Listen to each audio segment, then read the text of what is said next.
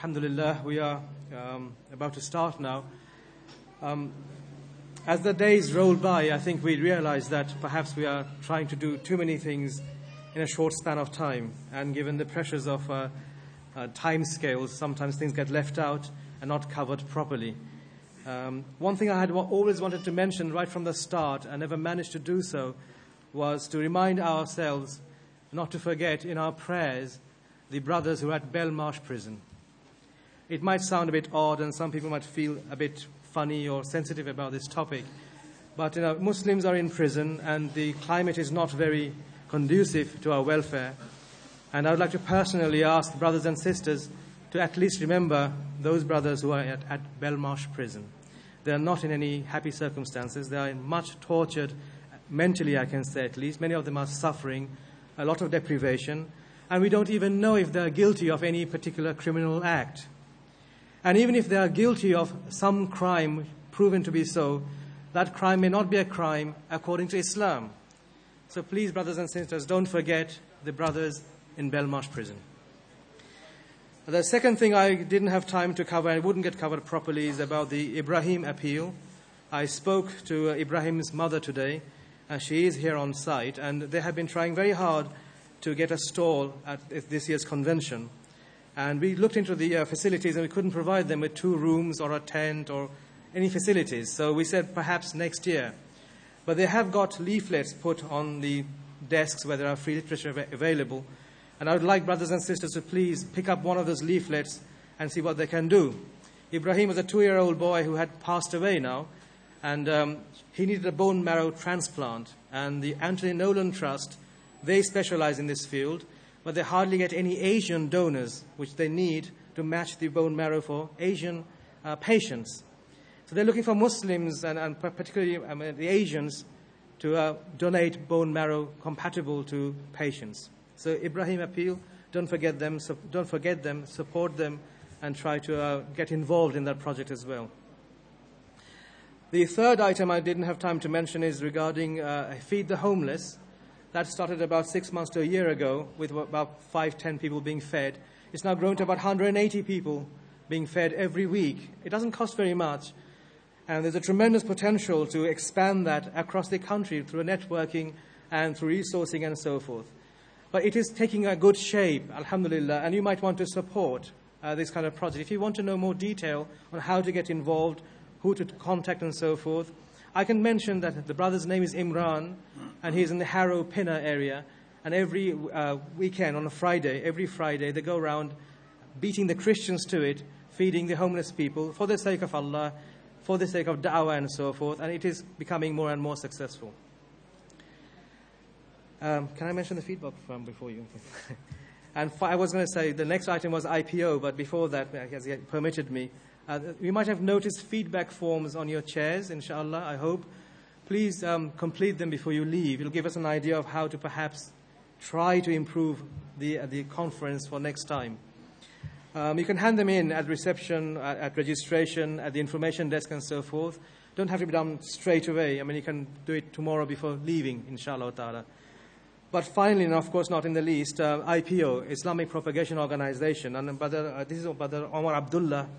I've known him for about 20 years or so, and I think sometimes we become complacent about the good work that goes on around the country and our relationship or friendship or brotherhood and so forth. And sometimes when we are neglectful of each other, misunderstandings can arise. And I would like to assure Brother Omar Abdullah that he has my full support. IPO has full support.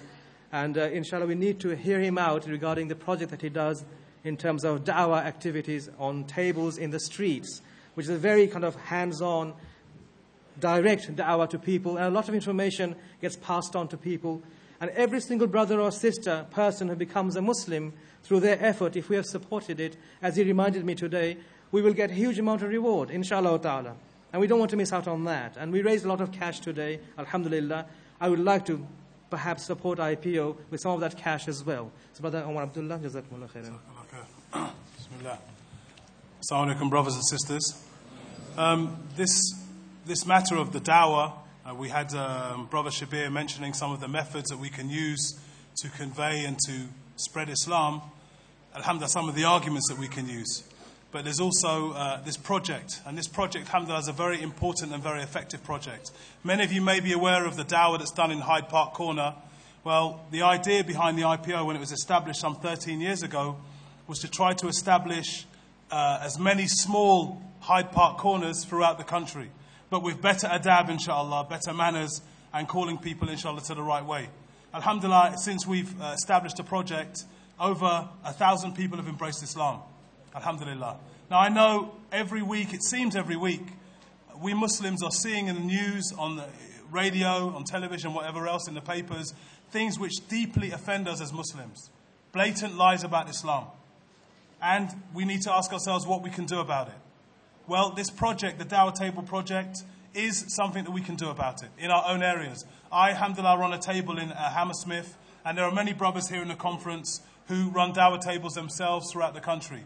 The Dawah Table is a very basic and simple project. The first thing that comes to people's minds is, I don't have knowledge. You don't need to be an alim. Basically, you sit behind the table as we're sat here with a poster on the front, which I'll just quickly show you. Just hold one in for me. This poster basically says what we stand for. On the sides of the poster, on the sides of the table, we also have a verse of Quran, ayat 256 of Surah Baqarah. We have Islamic books on the table, Qur'ans and other literature, which we give away. Brother Ibrahim does a table in Nottingham, by the way. And we basically give away literature. We do not stop people in the streets. We sit down at the table, alhamdulillah, and people come to us. And when they come to us, then we tell them about Islam. So we don't stop them. We don't stand up. We sit down at the table. And when they want to know about Islam, alhamdulillah, we tell them about Islam. But we don't give them the hard sell like Christians. We do not imitate Christians in our dawah. This work, as we know, Allah Azza wa Jalla says in Surah Nahl, call the people to the way of your Lord with wisdom, words and beautiful expressions, and argue with them in ways which are better. I mean, the Prophet ﷺ said, if anybody were to embrace Islam in your hands, it would be better for you than the world and all it contained. There is no greater time, Allah knows best, since I've been a Muslim anyway, that dawah was needed. And it really is needed at this particular moment in time. And it's very, very effective. Alhamdulillah. I was given a Quran when I was 17 years old. I didn't read it for 8 years, and now I'm here talking to you.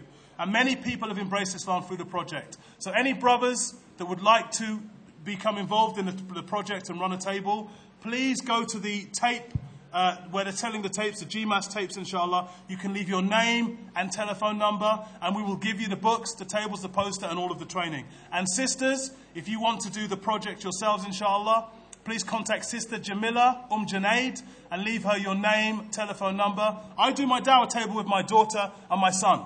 Myself, alhamdulillah, with a child. So there's no excuses, brothers. Get out there, give the dawah. If you can't give the dawah, give some financial support, as GMAS, Jazakallah Khair, have done for us. If you can't give financial support, then raise your hands in dua.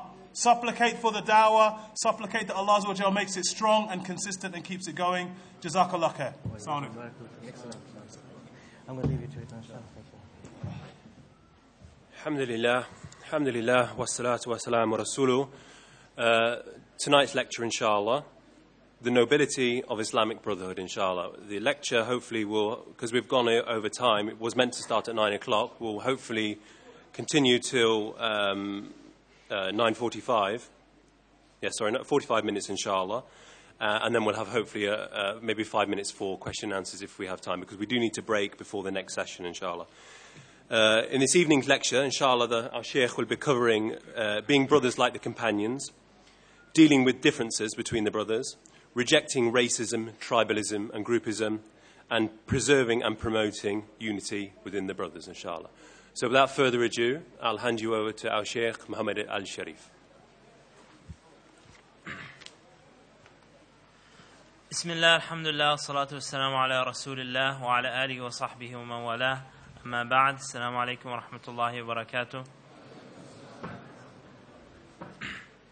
To begin, when Abu Bakr as-Siddiq radiallahu anhu became the Khalifa, and you had amongst the Arabs those who had apostated and those who chose not to pay zakah, one of the key Muslim generals was Khalid ibn al-Walid radiallahu anhu. Khalid ibn al-Walid, after the war on the apostates, he then went on to conquer Iraq. And if you know the swiftness of Khalid radiallahu anhu, within 4 months, he had conquered Iraq. He had basically gone through the entire country. And those 4 months of conquering city after city after city, and then Abu Bakr radiallahu anhu sent him to Ash-Sham for the battle of Yarmouk. After all those battles, and I just said it quickly, he then received a letter from the new Khalifa, Umar radiallahu anh, that he was no longer to be the leader. And now I thought about this very, very easily in any Muslim community. Someone who has done so much for the community, what if someone was to tell them, you're not the leader anymore, you need to step down, and this organization is going in it with a different leadership? You already know what would happen. That leader would say, who do you think you are, taking this away from me? I built this with my own hands. But if you see Khalid radiallahu anhu's statement, when he was asked about, this, when he was asked to go down from leadership and to become a regular soldier, Khalid radiallahu anhu said a statement to the point of that had I done it for other than Allah, then yes, I may have been angry. But I didn't do it for anyone except Allah subhanahu wa ta'ala. And when you read his statement about how Umar radiallahu anhu took him down from leadership, your heart can only fill with love for Khalid radiallahu anhu. Can only fill. And another example of this was Umar radiallahu anhu when he was going to Ash-Sham, and Abu Ubaidah. You might know this story when Umar radiallahu anhu heard about a plague in the Ash-Sham area, and he decided to go back to Medina. And Abu Ubaidah ibn al-Jarrah radiallahu anhu, one of the great companions and the Muslim leaders, he said to Umar radiallahu anhu, he said, "Afararu min qadarillahi ya Umar." I don't think you understand how tough those words are. He said, are you running away from the destiny of Allah, O Umar? He's the Khalifa. And this is Abu Ubaidah talking to him. Now, normally, and I thought about this, when people argue, like if someone was to stand up and just argue with the speaker, you would think that there's so much anger between these two people. But the companions, when they argued very passionately. But after the argument, they were brothers. They did not say, well, because of this argumentation, they continued. And I'll give you this example. After that incident, Umar radiallahu anh, in fact, did leave, and Abu Ubaidah was the Emir of Ash-Sham during the Khilaf of Umar radiallahu anhu, and he stayed there because he was responsible for those people. Umar radiallahu anhu, after that argument, he was sending him letters, hoping that he would take the Muslims and go to a higher ground up in the hills. And Abu Ubaidah wasn't leaving. And Umar radiallahu anhu was pleading with him because he knows he's going to die from that plague. And Abu Ubaidah did die. Radiallahu anhu. In that plague of Amwas, he died radiallahu anhu, and Umar radiallahu anhu cried. And this is after the argument that happened regarding that, should they go back or not.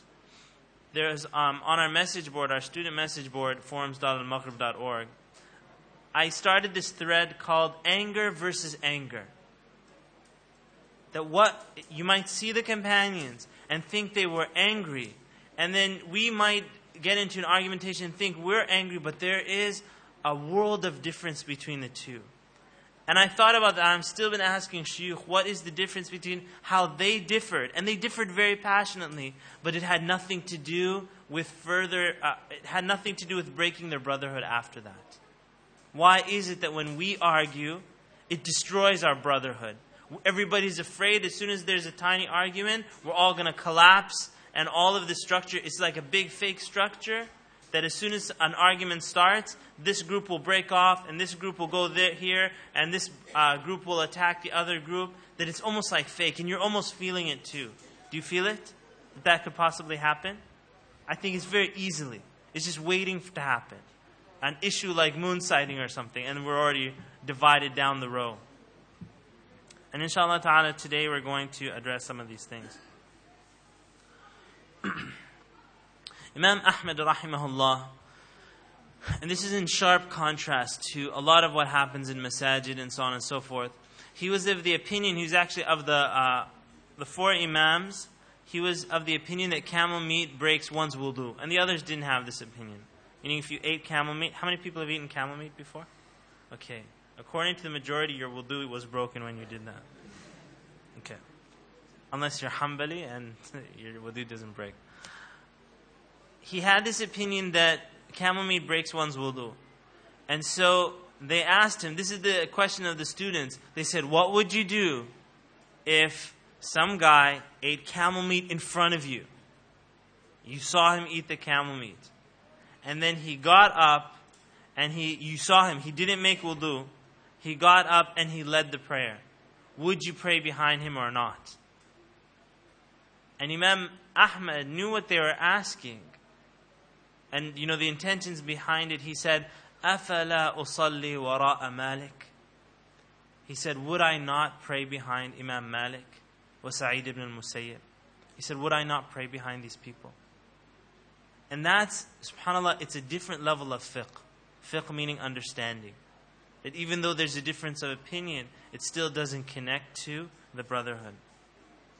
Allah subhanahu wa ta'ala created humans with many differences. On the outside, you have a difference. We have differences in color, differences in languages, difference in accents. Some of you from London, some of you from Bradford, Manchester, all these things, right? Different accents. But all of that's on the outside. On the inside, Allah subhanahu wa ta'ala created us with different intellects, different comprehensions, different ways that we filter information. While we're sitting here in this room, people are filtering different things. I'll tell a story, someone accepts the story in their mind. I'll tell a point about Islamic school, someone who has children is accepting that. There are different ways that the information is coming in, different ways of filtering it, different ways of processing it. Allah subhanahu wa ta'ala knows this. And so with all these differences, it's only natural that a human being differs. Allah subhanahu wa ta'ala says in the Quran, وَمِنْ آيَاتِهِ خَلْقُ السَّمَاوَاتِ وَالْأَرْضِ وَاخْتِلَافُ أَلْسِنَتِكُمْ وَأَلْوَانِكُمْ. That Allah subhanahu wa ta'ala says that this is from His ayat, from His signs. That He created the heavens and the earth, and He created the ikhtilaf, the difference of أَلْسِنَتِكُمْ, of your tongues and your colors. And that in these are signs for those who know. And so these are the differences externally and internally. These are the differences. So if we try thinking that we're going to have a Muslim ummah that never differs, that's impossible. And it's not true. And it's the, as one sheikh said, it's the dream of someone who ate a very big dinner and they had a really nice sleep. And when they woke up, they'll say, let's everybody unite. They don't know what they're talking about. Because human beings are not like that. Human beings will differ. They will differ. And so this has to be understood right from the beginning. The question is not, will we differ or will we not differ? The question is, how do we act with one another at the time of difference? And what are the references that we go back to? Allah subhanahu wa ta'ala commands us to command the good and forbid the evil. Al-amru bil-ma'ruf an-nahy 'anil munkar. It's a commandment. So much so that the people who don't command the good and forbid the evil, that's a nation that will be destroyed. That's a nation that will be destroyed. And you can even ask yourself, are Muslims commanding the good, forbidding the evil in Britain? I would say no. Because you'll see munkarat everywhere we go and no one will say anything. Or if there is something said, it's not to our capacity. We can do much stronger than this. And this is just a side point about the amr bil ma'ruf nahy 'anil munkar. In a lot of these countries, the Western countries, it's the Christians that commanded the good and forbid the evil. The Christians. I know in, do you have Walmart here? Walmart? In Walmart, they have these filthy magazines that they put up on the aisles when a person goes to the checkout or it's on the thing. A Christian organization gathered together and they lobbied to get the dirty magazines off the shelves. And I'm not talking about pornography magazines, just the regular ones. The ones that you see at all just the corner stores and so on and so forth. And they were successful. Walmart, they have maybe 50 million customers walk through their shops every single day. They submitted to this. And they took those magazines off the shelves. Do Muslims have the ability to do something like that? We have it. but we haven't commanded the good, forbidden the evil. Allah subhanahu wa ta'ala commands us to do this. Command the good, forbid the evil. So, and call to Allah subhanahu wa ta'ala. So it's almost like the person, they said, command the good, forbid the evil, command the good, forbid the, and then they run out of the building. But does Allah subhanahu wa ta'ala tell us the statement without telling us how to do it? Does He not tell us how to do it? Of course He does, subhanahu wa ta'ala. So it's like, bake a chocolate cake, and instead of running around trying to figure out how the cake is baked, no, wait, you will find the recipe in the Quran. And you will bake the exact cake that Allah subhanahu wa ta'ala wants. But if we don't know Arabic, if we haven't read the Quran, if we haven't studied our deen, and we're giving da'wah on top of that, you better believe we're giving the wrong kind of da'wah. Because we don't even know the message of Allah subhanahu wa ta'ala. We've just heard slogans about it, but we don't know the haya, the life that Allah subhanahu wa ta'ala gives us. Allah Azza wa Jalla says in the Quran, "Ud'u ila sabili rabbik." Is that the end of the verse? Is that the end of the verse? No? Why not? This is how Muslims act, though. Call to the way of your Lord. Just go do it. Whatever you want, just any way you do it. Alhamdulillah, you tried, you did your best, or you think you did the best. Just go. Ud'u ila sabili rabbik. That's the problem. Is because people think the ayah stops there. But it doesn't. Allah subhanahu wa ta'ala says, "Ud'u ila sabili rabbik bil-hikmah wal-maw'idati al-hasanah wajadilhum billati hiya ahsan." Allah subhanahu wa ta'ala gives 3 levels to the da'wah. 3 levels. And level number 1 is a person calls to Allah. They don't run around before they know. Bil-hikmah. And hikmah is hikmah of knowledge. That the person actually has to know what they're talking about. Someone doesn't go and tell the people, say shahada, and then they go, what does shahada mean? They're like, I don't know. But someone told me that you're supposed to say shahada, so you go figure out. You can't do da'wah like that. And at the same time, the hikmah of wisdom, having wisdom in the way a person deals, the fiqh of the seerah, how the Prophet ﷺ dealt with people, because someone can learn something and then go around and convert it into this big hammer that they smash people's heads with. Even though it's authentic knowledge, the way that they say it is like, you munafiq, you need to pray fajr. Well, who's going to pray fajr if you call them munafiq? And so on.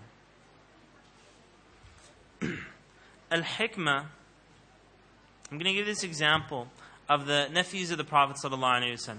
And many of you are familiar with this. You have to realize that the Al-Hasan wal-Hussein, radiallahu anhum, they were very young. And they probably had more knowledge than many of the elders at that time. You had Bedouins, you had so on and so forth, in their young age. And so they once saw this man come, and the man didn't know how to make wudu. So your typical scenario in our masjid, like, brother, you're doing this wrong. It's wrong. Astaghfirullah. And everybody's staring at this person. Person's face will turn red. And then they're like, I hate this masjid. I'm never coming back to the masjid. So on and so forth. Hasan and Hussein, radiallahu anhum, they actually planned. Interesting concept. They planned before giving da'wah. It's a very interesting concept. They didn't just jump into it. They stepped back. They said, how can we do this without hurting his feelings? And so they said, let's do it like this. We'll have a competition. We'll make the uncle the judge. And he can watch both of us from like third party without any kind of personal attack on him. And he will learn how to make wudu. So they said, agree. So they said, uncle, can you tell us which, we have an argument, which one of us makes wudu better? And they said, we want to make you the judge. So honorable position. And so he said, okay, I'll be the judge. So slowly they're looking at him and they're like this. Make wudu like this, right? And they're doing everything perfectly. And at the end of that, he says, Wallahi, you have taught me how to make wudu. He understood the lesson. How many times do you get da'wah like that? It's not very often. But this is the sunnah that the Prophet ﷺ taught to his companions. There's 2 dimensions to the hikmah. Hikmah ilmiya and hikmah amaliya. Hikmah ilmiya is having wisdom of knowledge. And like we said, that's important to have. And the example of someone who doesn't have wisdom of knowledge is like someone who tells people, he's very excited, tells everybody, get in my car. I think we call it minivan, you call it passenger, something? What's it called? Sorry? People carrier.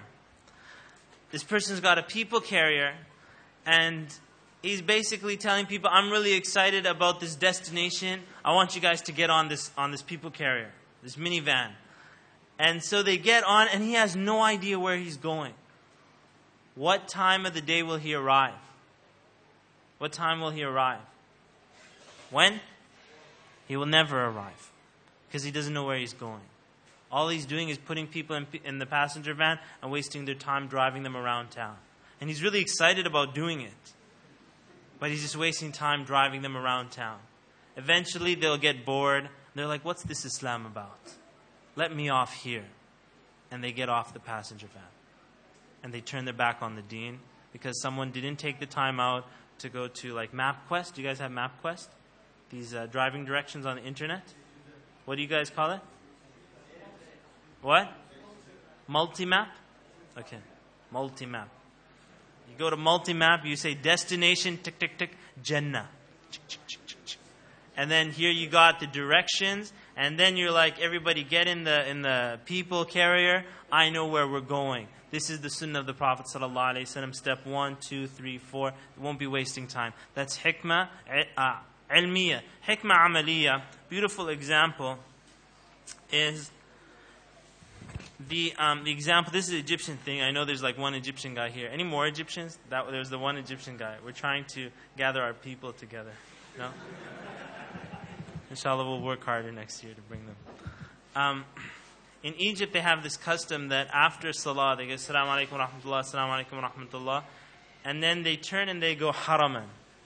Right? Hey, brother. Haraman. They go, Haraman, which is basically a dua. You know, may we one day pray in the Haram, in the Kaaba.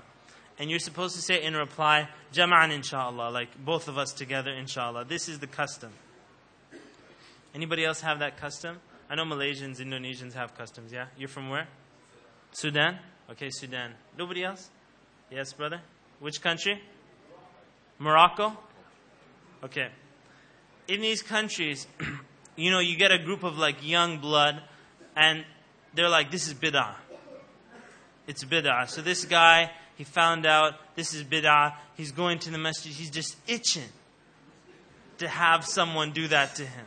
So sure enough, after Salah, he says, Assalamu alaikum wa rahmatullah, Assalamu alaikum wa rahmatullah, and then you do the haraman, right? So he does this. Lift your hand up. He said, the guy beside him says haraman, and then he goes like this. Like that. He smacks the hand, and he says in his Egyptian accent, Mahiyash min as-sunnah. It's not part of the sunnah, right? But notice how he taught him. He slapped his hand. And so the person says in reply to him, I didn't know the disrespect was the actual sunnah. Okay? Because he had the knowledge and he's correcting it. This is not what the Prophet ﷺ did after Salah, but how do you tell that to people? Is another dimension of hikmah. And that also comes from the seerah of the Prophet ﷺ. So you see fiqh. A person studies fiqh. If they go to implement the fiqh immediately in the community, they will do it wrong most likely. Why? Because they haven't studied the seerah. And they haven't understood how the Prophet ﷺ took this information and taught it to the other people. In order to have hikmah, there's certain akhlaq, certain characteristics that a person has to have when they're giving nasiha to people. Number one is that they should be sincere to Allah subhanahu wa ta'ala. They should be sincere. This usually happens sometimes. Someone will go into a shop. Let's say, for example, someone tells them, brother, you need to grow your beard. Their immediate reaction is to search out mistakes of the person who just gave them that nasiha. So that they can counter, well, if I have to grow my beard, well, maybe you should clean your clothes.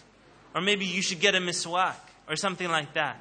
when they counter, they would have never given that nasiha. And so it's a way of, championing themselves.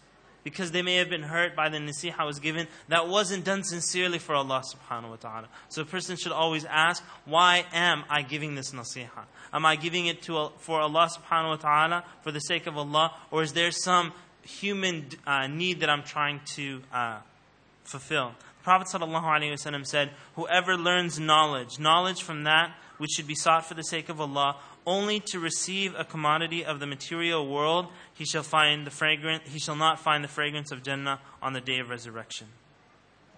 A person should have kindness and gentleness. This is the default, the principle, the general principle in da'wah. A lot of people, they'll start with harshness. And they might even have quotations and citations where ulama of the past used harshness. In fact, the Prophet ﷺ, in the battles, that's as harsh as you can get. Those are tough. That's a battle where people are being killed and so on and so forth. But that comes after the stage of kindness and gentleness. And for a lot of people, they don't really reach the stage of being harsh because they haven't given that much da'wah. An example of this is Musa and Harun when they were sent to Fir'aun. When they were sent to Fir'aun at that time was a murderer of children. He detained Bani Israel. We're talking about detainees. Fir'aun detained an entire nation that he enslaved. You mentioned he said that he was the Lord Most High. All of these things, if you wanted to be tough against someone, Fir'aun was the man to be tough against.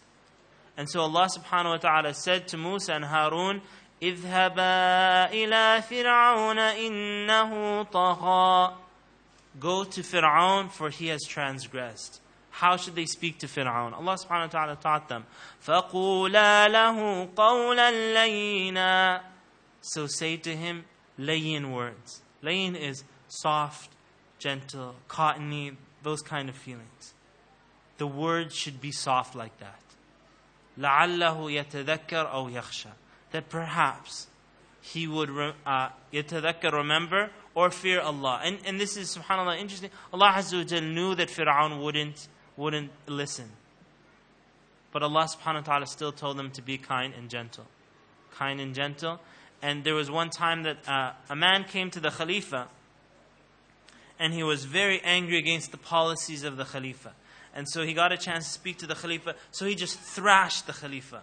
Just with his tongue, whipped the Khalifa up with his tongue. And the Khalifa said, hold on. He said, you're not better than Musa and Harun. You're not better than them. And he said, and I'm Muslim. I'm not worse than Fir'aun. But Allah subhanahu wa ta'ala told Harun and Musa to say to Fir'aun, قَوْلًا لَيِّنًا. And he said, so the Muslims are more deserving of those قَوْلًا لَيِّنًا. They're more deserving of those words. When we're giving nasiha to people, we should take the time and clarify. And we shouldn't jump to conclusions and make assumptions. And this is interesting, just so you know, as a general reminder, because it's a problem that a lot of have with assumptions. When you write down the word assumptions, I'm not going to tell you, but just underline the first 3 letters of that word.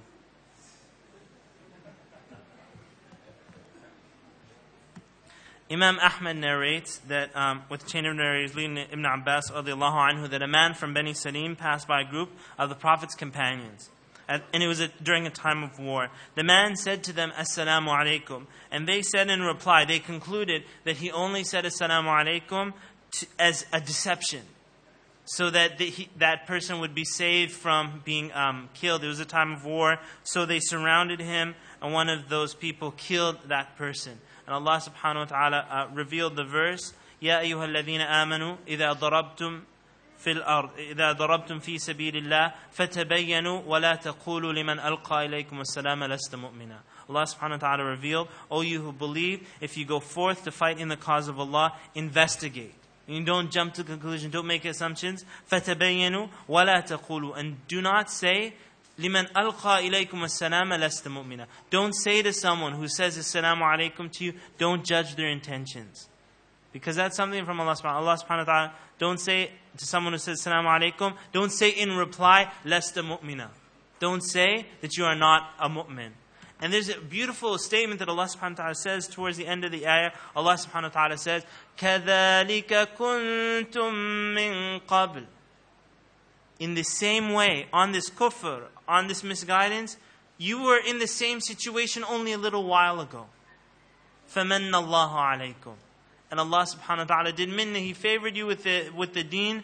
فَتَبَيَّنُوا. So clarify and investigate before jumping to conclusions. You'll find people who only last week they started following the deen. Only last week. And they know, and they're familiar with people who are still 2 weeks before their guidance. So don't make assumptions about them. Give them a chance to come to the deen as Allah subhanahu wa ta'ala guided you, inshaAllah. Sincere and polite words. We spoke about the kindness. These are polite words. And a lot of people, when they get into argumentation, and this happens a lot on the internet, in da'wah, as soon as someone says something, the person replies almost like "Wah!" Right? They reply with that kind of da'wah. Someone says, "Why did your prophet do such and such?" The person says, "Blah!" And they start almost like an explosion. They get so angry and crazy, and happens on the internet. I won't say that a lot of UK people do it, but on the internet, on the chat rooms. Sa'ad ibn Mu'adh radiyallahu anh, when he came to Medina, when Mus'ab ibn Umair came to Medina, Sa'ad ibn Mu'adh was one of the leaders in Medina, and he went to Mus'ab to stop him from giving this message of Islam. And he told him that you either desist from this or I'm going to kill you. And what's interesting about the statement, I said that Sa'ad was going to kill him, and nobody even shook, right? If I said to you, I'm going to kill you, right? You don't really believe it. This is a nice guy. He gives lecture. He doesn't really mean it. Sa'ad ibn Mu'adh is the leader of the people in Medina at that time. He's the leader, and he has his sword with him. The sword is actually out. And when they say they're going to kill the person, they're not joking. And I'm just giving you this example. When Umar radiallahu anhu, you'll see these ahadith that he'll say, Ya Rasulullah, da'ni aqta' unuqa. He say, Ya Rasulullah, allow me to cut his head off. And a lot of people smile. Did you know it's not funny? Umar's not joking. He is dead serious. And the person he's talking about knows exactly that he's dead serious. And like I said here in the statement, he's saying that you either desist or I will kill you. And so Mus'ab ibn Umair radiallahu anhu, he says to him in reply, أَوَلَا تَجْلِسْ فَتَسْمَعْ. Such a beautiful statement. And I memorized this statement, and I used to say it all the time. أَوَلَا تَجْلِسْ فَتَسْمَعْ فَإِنْ رَضِيتَ أَمْرَنَا قَبِلْتَ وَإِنْ كَرِهْتَهُ كَفَفْنَا عَنْكَ مَا تَكْرَهُ. Which basically means that will you not sit and listen for a while? If what I'm going to say to you is agreeable to you, then you're welcome to accept it. And if it's disagreeable to you, I will desist from that which brings you disagreement or you dislike. And so he calmed down. He just told him he was going to kill him, and he replied with such kind words. Sa'ad ibn Mu'adh put the sword back. He sat down and he started listening. And now, who is he talking to? We're not talking about da'is on a da'wah table or something like that. This is the da'i of the Prophet sallallahu alaihi wasallam, Mus'ab ibn Umair, giving da'wah. Oh, what an amazing moment that would be. And he's giving da'wah to the leader of the Aus and Khazraj.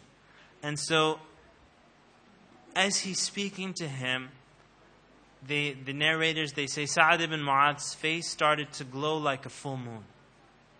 And you know, when it came question and answer time, what did he ask? He said, how does someone become Muslim?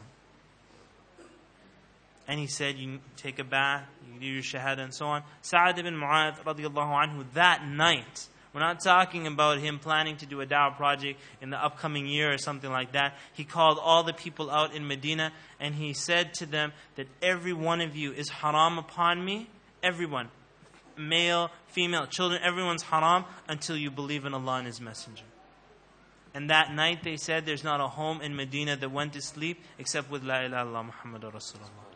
All of this stemming from the kind words of Mus'ab ibn Umair radiallahu anhu.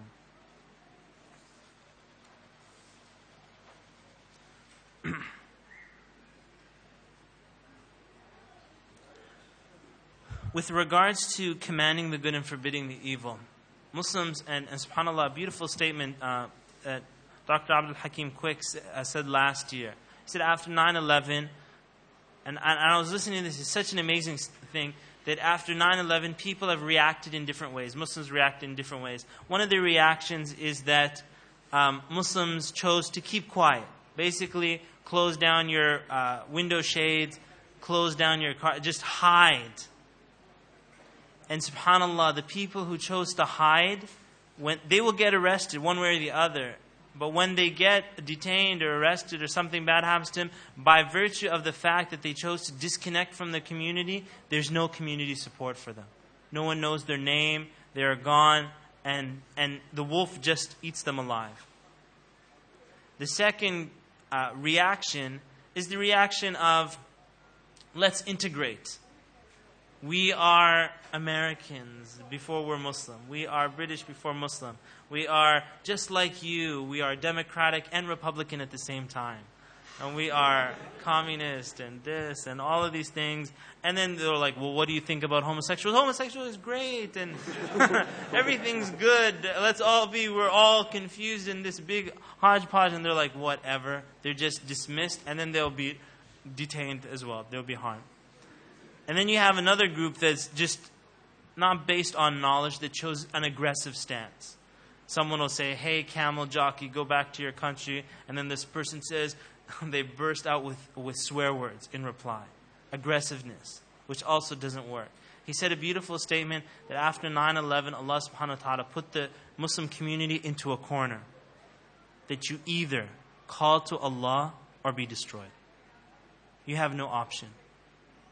You either be serious about the deen, you take the Quran seriously and guide to Allah Azza wa Jal and define yourself and teach the people and raise up as a real ummah, or you will be taken away by the other people. This is how Allah subhanahu wa ta'ala said it. This is the situation that we're in. A lot of us are under pressure now to give da'wah by necessity. Had events not happened, you wouldn't have this necessity factor in your mind. Right now, many of you are shaking, ready to give da'wah because of the test that Allah subhanahu wa ta'ala has put us in. So what I'm going to say right now is basically, some people think that a person should never command the good and forbid the evil, which is not true. We see that the Prophet ﷺ himself, when he frowned and turned away from Abdullah ibn Maktoum, Allah subhanahu wa ta'ala revealed, Abasa wa tawalla. And another incident, when the companion wrote the letter to the kuffar of Mecca that the Prophet was going to come, Allah subhanahu wa ta'ala revealed the verse, Ya ayyuha alladhina amanu la tattakhidhu aduwi wa aduwakum awliya. Don't take my enemies and your enemies as awliya. Allah subhanahu wa ta'ala answered that. But now when people do this nasiha and there's a difference of opinion, it's always like everybody who goes into the discussion, the negotiation, they have to win and the other person has to lose. And that doesn't have to be the way. There are, I have to win, you have to lose, or you're thinking on your moon sighting issue, you have to win, I have to lose. It doesn't have to be that way. And I'm going to give you examples of different scenarios between who wins and who loses. An example of, I lose and you win. There's some arguments, so you don't have to win every argument. Where if it's some issues, you can give the chance for the person to completely win the argument. And this is the examples that you have, such as the Bedouins that would come to the Prophet ﷺ, grab him by the collar and say, give me from what Allah has given you, not from the wealth of your mother or father. The companions would want to kill someone like that. The Prophet ﷺ said, leave him. In this incident, he took him to his house and he told him, خُذْ مَا شِئْتَ وَدَعْ مَا شِئْتَ. He said, take whatever you want and leave whatever you want. And the man took what he wanted, and then he said to the Prophet ﷺ, the Prophet ﷺ said to him, هَلْ أَحْسَنْتُ إِلَيْكَ? He said, have I done good to you? He said, yes. And then he said, the Bedouin said, أَشْهَدُ أَنْ لَا إِلَهَ إِلَّا اللَّهُ وَأَشْهَدُ أَنَّ مُحَمَّدًا رَسُولُ اللَّهِ. So the Prophet ﷺ said, come outside and tell them what you said to me. And so he publicly announced that the Prophet ﷺ was the messenger of Allah. And then the Prophet ﷺ gave this analogy. He said that my example and your example is like a man who had a camel run away from them. So the people of the village, they want to assist in bringing the camel back. So they start shouting at the camel, hey, you camel, come back. So what is that? The camel said, oh, I'm sorry. No, the camel keeps running further away. And unfortunately, people give da'wah like that. It's just logical. You shout at a camel, the camel's not going to come running back. It will just run further away. So the camel owner, he says to those people, Da'uni wa naqati. He said, leave me and my camel. I know my camel better than you know. And so he goes to the camel, he takes some grass, and he starts ruffling it. He doesn't even chase the camel. All he does is he knows the camel can hear the ruffling of the grass. And so on its own time, it comes back and it eats from his hand. And while it's eating from its hand, he grabs the rope and he brings it back. And the Prophet ﷺ said that had I left you with this man, you would have hit him, you would have hurt him, he would have not, entered into Islam, and he would have been in hellfire. And so there are moments where you can lose the argument for the sake of winning the heart of the person that you're with. Number 2, I win and you lose. I win and you lose. There are issues that there are no compromise on them. And those are issues when you have aqeedah issues that come up, there is no compromise. Example of this is the Makhzumi woman who stole at the time of the Prophet ﷺ. And because she was from an affluent family, a wealthy family, they wanted to have her punishment let go. Her hand was to be cut off. And the Prophet ﷺ got very angry at Usama radiallahu anhu for trying to intercede for her. And he said, أَتَشْفَعُ فِي حَدٍّ مِّن حُدُودِ اللَّهِ. He said, are you trying to intercede in one of the hudud of Allah subhanahu wa ta'ala? And then he got up and he spoke to the people and he said, وَيْمُ I swear by Allah, لَوْ أَنَّ فَاطِمَةَ بِنْتَ مُحَمَّدٍ سَرَقَتْ لَقَطَعْتُ يَدَهَا. That if Fatima, the daughter of Muhammad, stole, I would have cut her hand off. There's no compromise. And there's no switch. The third is I win and you win. There are times, and this is very often, and you'll see this even in negotiation books, where they'll say this is the ideal. That you actually leave the argument with both sides winning something. And I know in one negotiation book, they'll say a lot of people think that every negotiation is about slices of the pie. If you get more, I get less. And it doesn't have to be like that. For example, an orange. If you get 2 slices and I get, 6 slices, you will want more and I will lose more. It doesn't have to be that way, because some of you are Indian here, right? Some of you are Indians? Yeah, all right. The Indians like chutney. Do you like chutney? Yes, we love chutney. Do you make it with orange peel? Sometimes? No? It's like, no. Okay, my mistake. My bad. Well, the British like marmalade, okay? How about that? They like marmalade, and they make it with orange peel. And other Egyptians, they don't eat marmalade. So Egyptian, he wants the meat of the orange. And here's a British guy who just loves his morning tea, his digestive biscuits, and his marmalade. And so in this negotiation, the two of them, one say, you take the orange peel, I take the meat of the orange, and we're both completely satisfied. Completely. And you will see in many times in negotiations of the Prophet ﷺ, in how he gave da'wah, this is what the conclusion was. That both parties went away with completely achieving what they wanted. And I'll give you this example. The Prophet ﷺ, when he sent the letters to the different rulers at that time, he said to them, Aslim Taslam. And you see, it's the same word. Become Muslims, submit, and you will be safe. Not only that, يُؤْتِكَ اللَّهُ أَجْرَكَ مَرَّتَيْنِ. You will have 2 times the reward. And the reward of all the people that will follow you will be your reward. And had they become Muslim, and they did, such as in Bahrain, when they became Muslim, the Prophet ﷺ made the leader who accepted Islam, he became the leader of the Muslims. Even though he had companions that with him, ﷺ, who had done hijrah, who had been in Medina all those years, had fought all the battles, he didn't send them to Bahrain and tell them, look, you're the guy who became Muslim, that's great, you need to step down. The Prophet ﷺ didn't do that. He was the leader, he remained the leader. So when they became Muslim, the people entered Islam, and that's what the Prophet ﷺ was searching to do. And those people wanted to maintain leadership, and they kept it. I win and you win.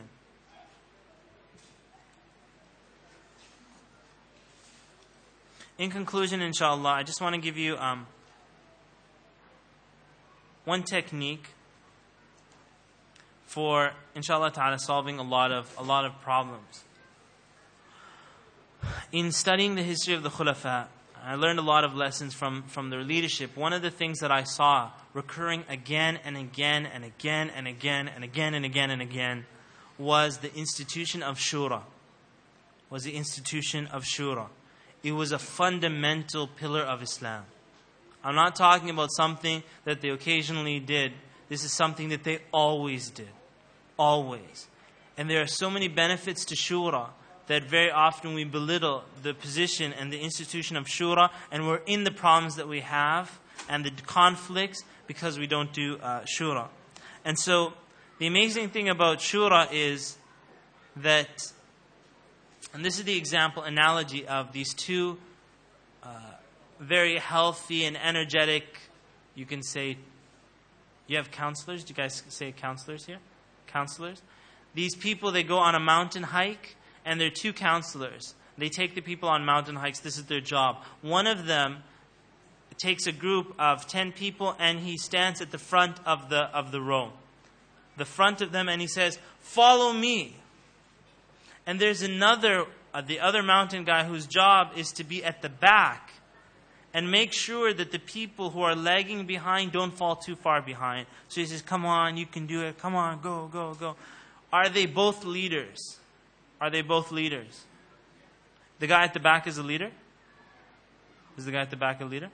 Any guys at the back? Are you guys leaders at the back? Are you guys leaders? Yeah. Wallahu a'lam. Wallahu a'lam. In our society, we don't give that position to the guy at the back proper leadership. But he is a leader. And that job is important. It's interesting because no one would assume that the people sitting at the back are the leaders.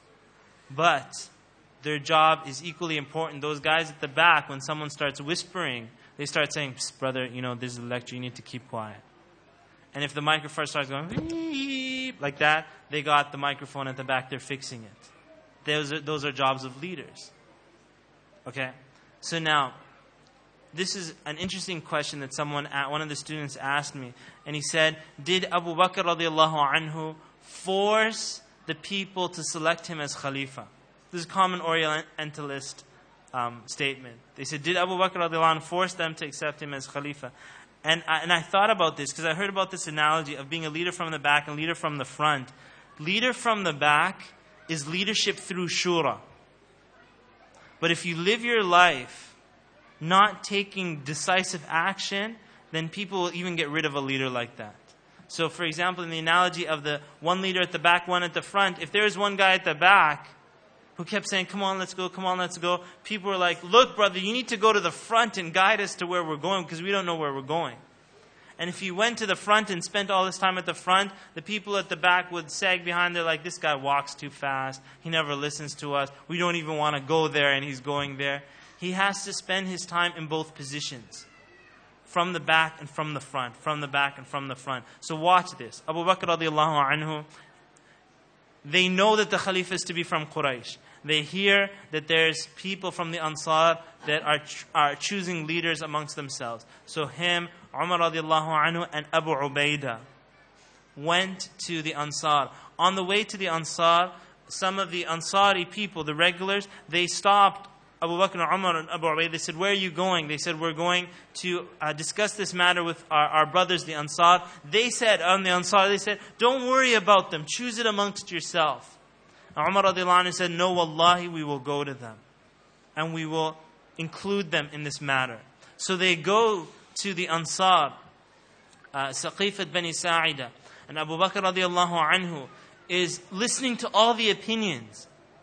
And he just doesn't cut them off and say, "The hadith is like this, you should stop arguing." He didn't say that. Everybody said their opinion. There are many different opinions. People were coming in, giving their opinions.